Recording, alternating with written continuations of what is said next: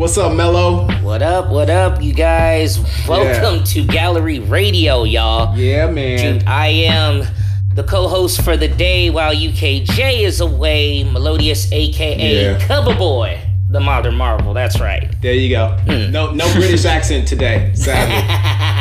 Nice. Damn it. Nice. I can give it a try, but we'll see. So we got a special guest with us, too. Gallery member, producer, instrumentalist, life coach, but like the real kind with like masters and PhDs and stuff. Nice. I don't have the PhD yet. It's on its way. Not yet. Working on it. Masters is there. That's closer than I am. Real talk.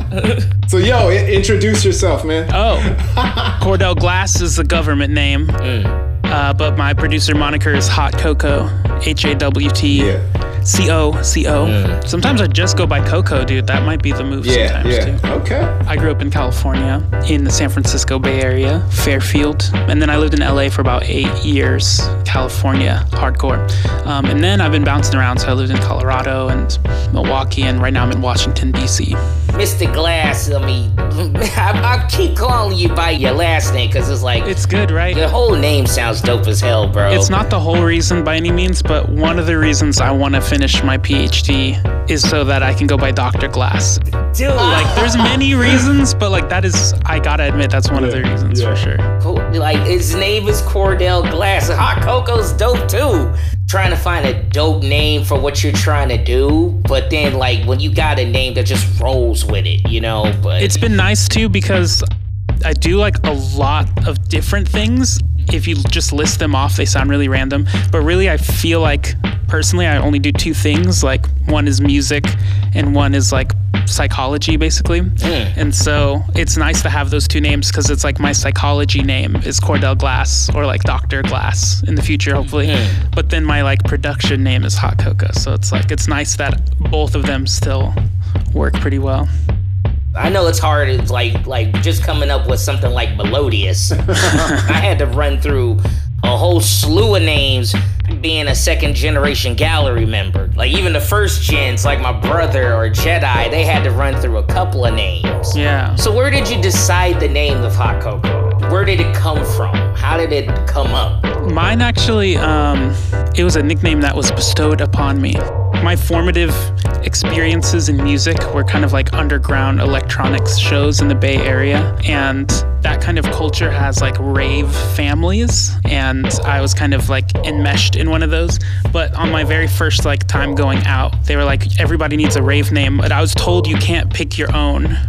And so someone bestowed upon me the rave name Hawt Coco. Wow. And it wasn't until actually like many years later that I realized that Cordell, the beginning of that is C-O.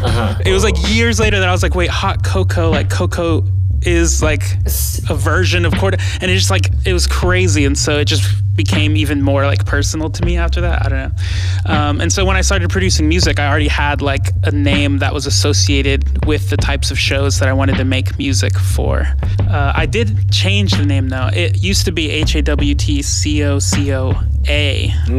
Then I did like a rebrand. I dropped the A. It just like made it seem less like a food and like tied into my name more. And I don't know. I just want to stick with the one I got. I want to build it up, you know?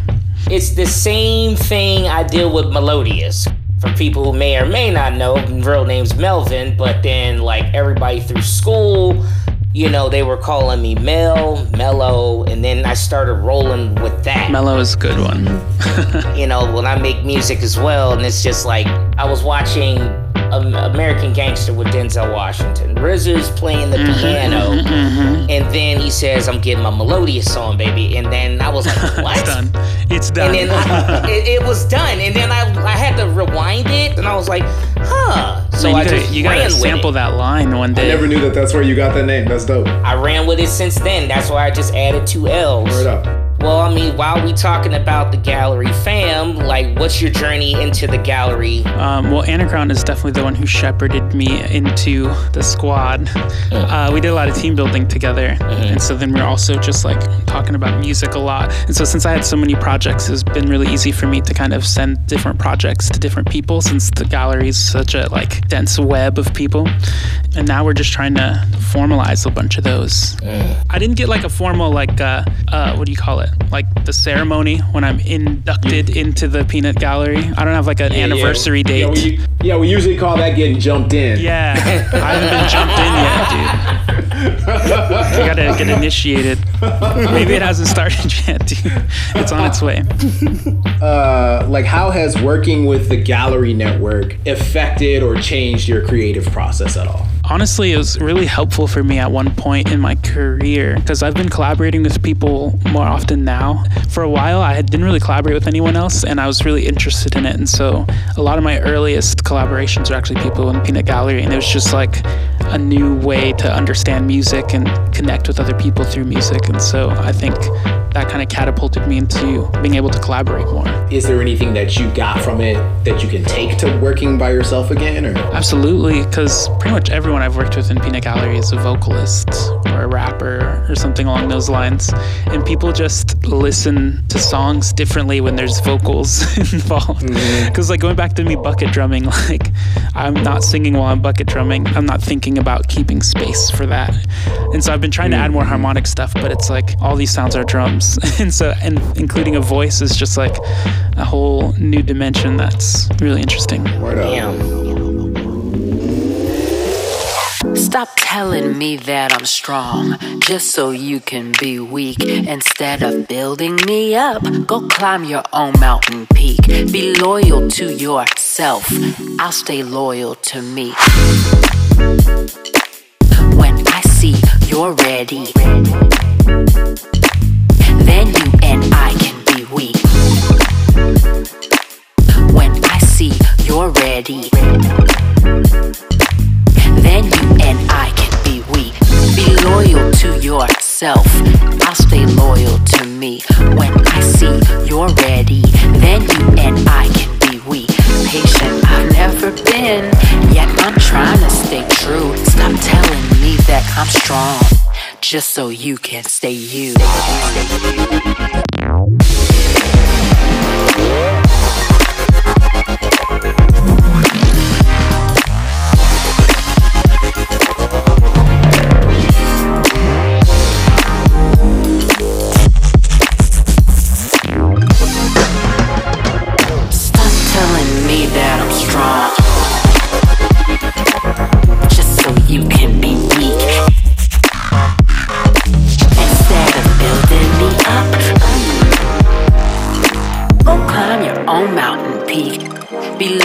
To yourself, I'll stay loyal to me.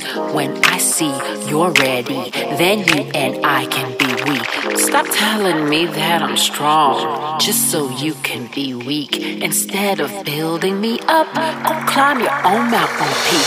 Be loyal to yourself, I'll stay loyal to me. When I see you're ready, then you and I can be weak. Patient I've never been, yet I'm trying to stay true. Stop telling me that I'm strong, pretty boy, so you can stay you.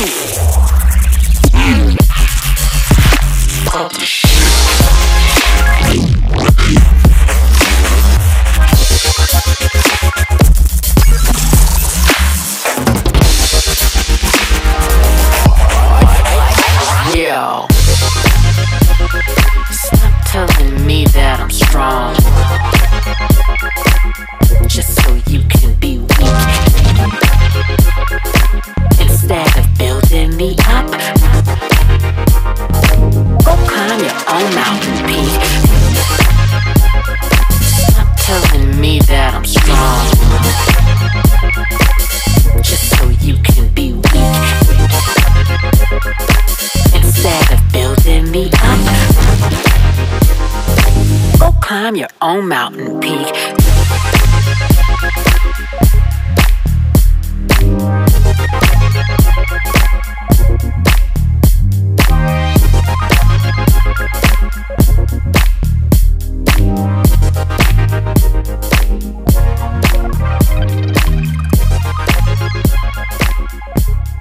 I've been listening to your EPs on SoundCloud and everything, and my gosh, dude, like, they're off the hook, man. Thank you.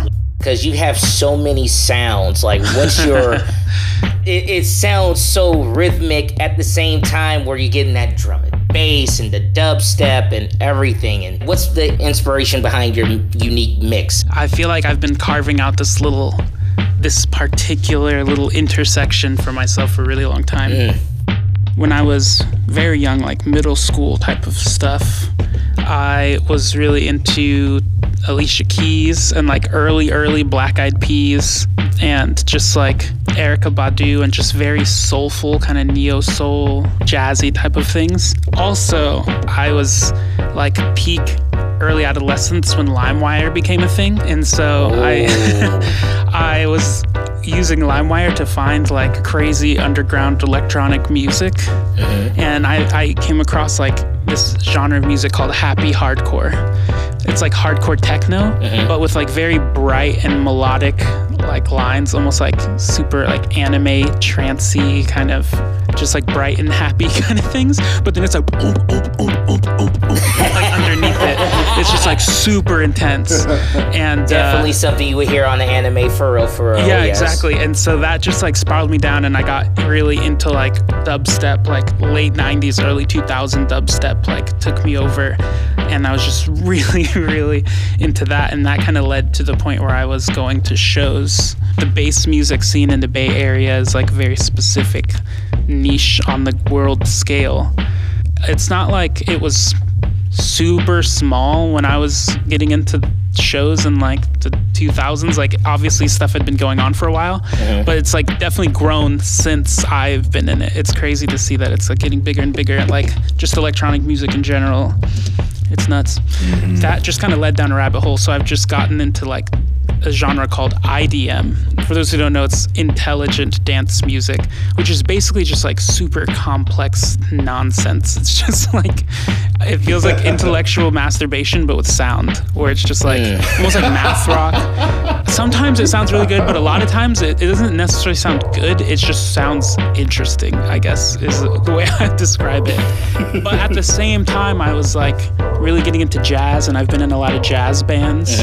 And like a big part of my musical identity for a long time was a drummer. So I've been taking drum lessons forever. Right, and I hear a sound of bucket drummer in your style. Really? Like definitely. Did you know that I bucket drum, or you just felt that through the music? No, I felt it through the music, bro. Trust me. Like coming from a producer, like I can hear it. You know what I'm saying? That's so crazy. No one has ever said. Wait, you did not know that I was a bucket drummer? No, I did not know. I've made hundreds of dollars just bucket drumming in San Francisco. I used to do that for hours and hours and like for years. Holy crap, dude! That was like my thing. I didn't know you did that. You didn't know I did, no. Dude. I was a busking fucking king for a while. Dude. So it was me and my friend Alex Bassa, who's I-80. So he's been featured on a bunch of different tracks you might have seen if you're listening back. Yeah. But he plays ukulele, and he's like really good at ukulele. And he has like a pocket amp, and so he would end up like a looper pedal, and so he would loop chord progressions and then just like solo. That's dope. And then behind him, I just had a bunch of like buckets and rice pots and pans and like, and I was just jammed because we were just doing that at his house anyway. And so we were like, why don't we just get paid for this? And like, so we would just do it out in the streets. We'd like take the ferry into the city. And yeah, I did that for years, like a long time. Wow. Because tourists fucking love it when you hit there's like, but they cracked down on it, dude. That's one of the reasons we stopped. Police started harassing people, and it just got kind of out of hand. But we were there like in the glory days, right before they did it. It was nuts. Yeah, that's dope. That's man. so weird that you felt that to the music, dude. Look, how did you do that? I need to understand. Were you also a bucket drummer? Or like you just listen to a lot of bucket drummers? Like, I come from a family of music, so I can follow it just off of how it sounds. Wow. And I love bucket drummers, like even like coming from like back in the days at Venice and Santa Monica. Dude, I've done bucket drumming in Venice. I can hear it. I can hear it in your style. Even like seeing you do your thing on the reels on Instagram. Yeah, I'm like, wait a minute, it's hold like on electronic now. bucket drumming, dude. Definitely. Like, I detect some drum corps from you or any style or anything. I was just about to say that. Yeah, so after all that bucket drumming, I marched in drum corps at DCI and WGI on quads, which is basically just buckets, dude. Nice. But yeah, 4 to 6 different buckets. Yeah, and it was like very regimented. And I think one of the things that kept me in it for so long was just like the structure of getting really good at like technique. And then like I started like winning championships and stuff in like different circuits. It was just so clear cut. Like if you do these things in this way, then you get this good. And I just loved that process. I could have kept going for a few more years, but someone gave me FL Studio. There it goes. At the time, like the only music I'd really written was drumline music, like using like notation software. I hadn't really written any songs besides just like bad like basically just bucket drumming music now that you say it. But I was still really into going to shows, and I was listening to music all the time, and I was just getting really into a lot of different artists. And once I got my hands on that, and I realized like all these years that I've spent getting crazy good at drumming, I could just get crazy good at making songs. And it was just like a hard pivot, but I just took all the skill, all the technique, all the like musical ability, like from bucket drumming and drumline, and just went straight into music production and sound design. You know what? And so instead of like getting really good at playing rudiments and stuff, I've gotten really good at just making sounds and arranging them. We can't leave this out. We can't forget to let some of your fans know that you also were a drummer for Mickey, right? Wow. Yes, that is one of my credentials as a drummer. I was a Disneyland musician for 2 different seasons. Oh my gosh. In the parades.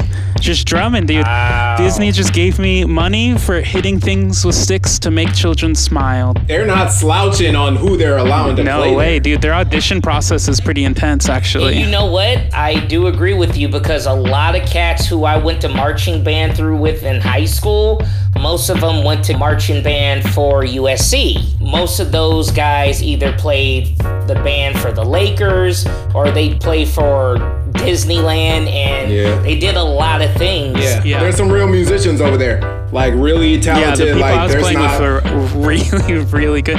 And I was in the Christmas parades. Almost every single person was just like in college for music production or music theory or something like that. Yep. Music composition and stuff. They were all just like, this was just one of their jobs during school. Like a bunch of them were like getting their masters in trumpet performance and stuff like that. Hey. I'm like, oh my God.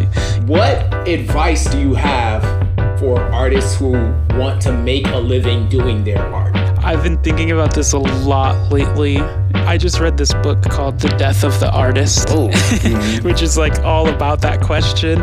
I've read like a dozen other books on like creative economies and stuff lately, and I've just been thinking about it a lot, dude. It's hard.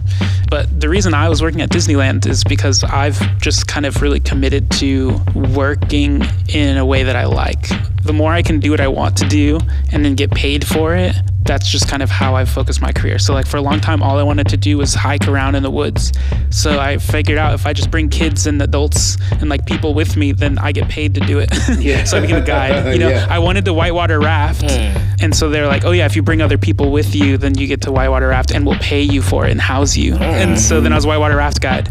I wanted to drum, and Disney was like, we'll pay you a ton of money if you just come here and drum. And I was like, I'm in. Wow. You know what I mean? I mean, what I'm hearing is that it's good for artists to just kind of be open to the possibilities that exist for them to be able to do the thing that they want to do. Yeah. And still make a living off of it without getting signed.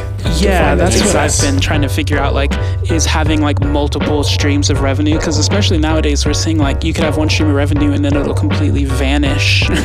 Man, real yeah, talk. dude, it's crazy. I mean, all of that is excellent information for people to have, man. It's important for artists to know that there are more than just 2 or 3 ways for them to, be successful and to make money and to make a living as a creative. That's the biggest struggle, is like you have to commit a bunch of time to getting resources and then commit a bunch of time to doing what you want. And so the more you can like make those overlap, that's the hard part, is finding that overlap, I think. Exactly.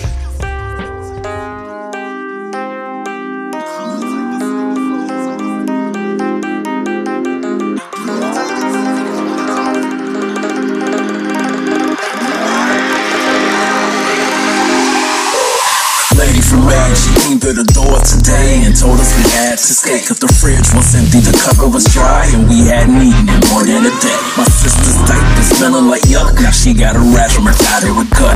Everywhere you look at cigarette butts, the roaches uncomfortable, they like what up? And the people at the doors, what One was in jail and the other's on crack. In fact, she probably out looking for that.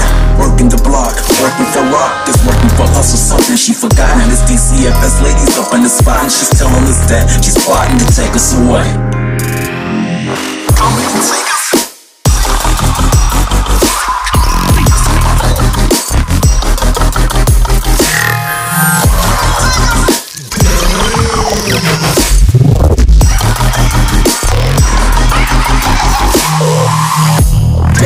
I got the best of me, woke up the beast in me. Reached for my weapon, reloaded up easily. Put on my best and then slid to the street with my mind on my rep. And the weight that it held in these streets and in circles with barbecue beef is what brothers will serve you. If they ever thought you might get up the nerve to disrespect us, and that's why I encourage you.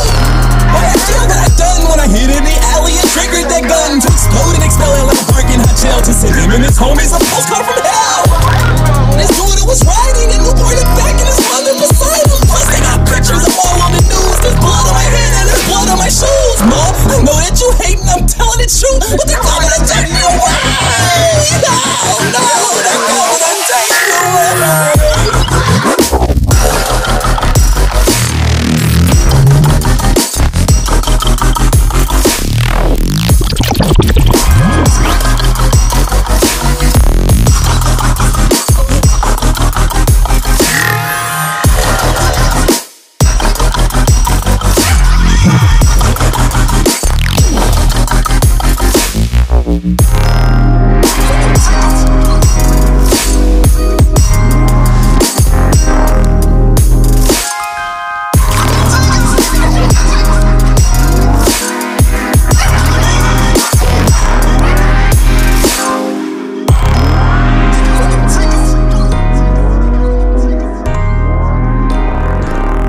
So I mentioned like all that neo soul and like jazz stuff, Al Green, kind of just soulful.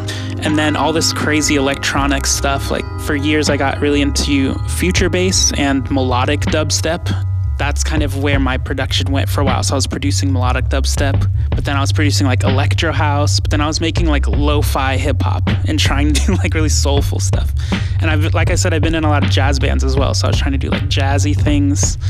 Long story short, I've just been bouncing around all of those genres. They started to just kind of blend. So I'd be making like a super heavy dubstep track. And then I'd be like, you know what this needs? A minor 9 on an electric keyboard. Just like, and I'll be making like lo-fi beats, right? And just like really gentle stuff. And then I'll be like, you know what this needs? Just a fat wub on the one, just like whoop, and then go into this. And it was just like I was taking little bits and pieces from all these styles that I was making and just kind of merging them. It's crazy that you heard the bucket drumming, because I've had this thought, like you can hear the drumline elements and the jazz elements, because now I've been playing jazz piano a lot more, and I've been playing electric bass. And actually I'm just finishing up my first studio full-length album. Nice. I'm trying to graduate from the 5-track EPs, and I'm actually playing saxophone on every single song on there. So it's like more of the jazzy, soulful element. But then I've also got like even crazier sound design. So I call my style neuro soul or neuro jazz. I just kind of continued down my own like tendrils within that world, you know? And so I ended up at neuro bass, which is just like a lot of the heavy elements of dubstep, but a lot of the intricacies of IDM, like the sound design and really meticulous kind of shapes and rhythms. And I've loved going to shows like that, but it doesn't feel sensual enough, because a lot of the music I like is crazy sensual. Even like 90s R&B type of stuff, there's just like a sensuality that you can get out of certain type of music. It's like it drips out of the speakers. I don't even know how to fully describe it musically yet. I mean, I feel like an excellent subgenre name that you mentioned earlier. Maybe you can be the person to start this electronic bucket drumming. Yeah. One of my clients gifted me a electronic drum kit, and now I'm like, I can drum the sounds out. I've been actually making these insanely intricate drum racks that trigger like dozens and dozens of customized sounds in really specific ways. And I just did my first like fully live performance of it out in DC at a Flash, this club in downtown. It's the merging of all of those worlds, because I can like play out the keys, and now I can play out saxophone, and then I can do all this crazy drumming. But then the crazy drumming is triggering all these intricate electronic sounds. It's like a bunch of different seeds seeds were planted and then they grew into a single tree. From Fruity Loops to minor nines. I love that. What's the importance of being intentional in pursuing and developing your skill musically? Oh my God. It's easy to be like, oh, Fruity Loops is easy. Like, this is cool. I can do this forever, right? So you have to make a conscious decision to be like, I want to like learn some stuff and get better at this and improve. What's the importance of making that decision and pursuing that with intention? That question is basically what I went to grad school for. I studied with the late, great Mihai Csikszentmihalyi. He's just passed away a few months ago, but he's like the godfather of flow and the founder of Positive Psych. And so I got to take classes with him to help me understand the answer to this question as well. I'm really good at getting into flow. So like finding the challenges that really align with my skills just feels good. That's what I was saying about getting really good at drumming, right? It's just like finding that balance, getting really good at sound design, finding that balance. Now I'm getting really good at mixing and mastering and stuff. It's just the same thing. I'm working on writing, like it's all the same thing. It's something special. That's one of the things I work on with my coaching clients is how to do that all the time. Tell us a little bit how you got into the psychology work and human development work that you do and just kind of like what that trajectory has been like. Throughout high school and beginning of college, I got really into getting super good, just at drumming specifically, because I used to be so bad. And then by like freshman year of college, I was like competing internationally. And so I realized studying psychology and development is one way that I can academically understand, how did I get this good? How did the people around me get this good? How can I help other people get this good? And I started to realize that getting really good at drumming is not that different than getting really good at a lot of other things in different domains, and ultimately isn't that different than getting really good at enjoying your life. And so in order to explore that, I started working at the UCLA Challenge course while I was taking psychology classes in childhood development.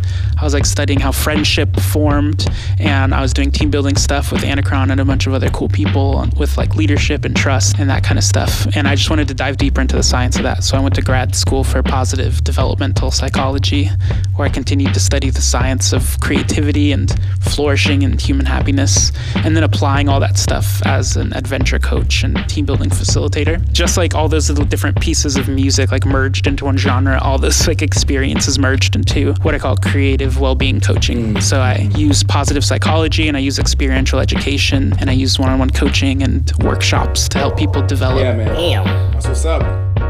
Any upcoming EPs, albums in the works? Man, I've been like connecting with a bunch of different record labels that really resonate with my sound and will connect me with a bigger audience. So people that like these specific things, because my vibe is definitely not for everybody. But working with labels takes forever, dude. It's nuts. It's nuts. Like I've got like 3 EPs that are all just like in a holding pattern right now, basically. Yep.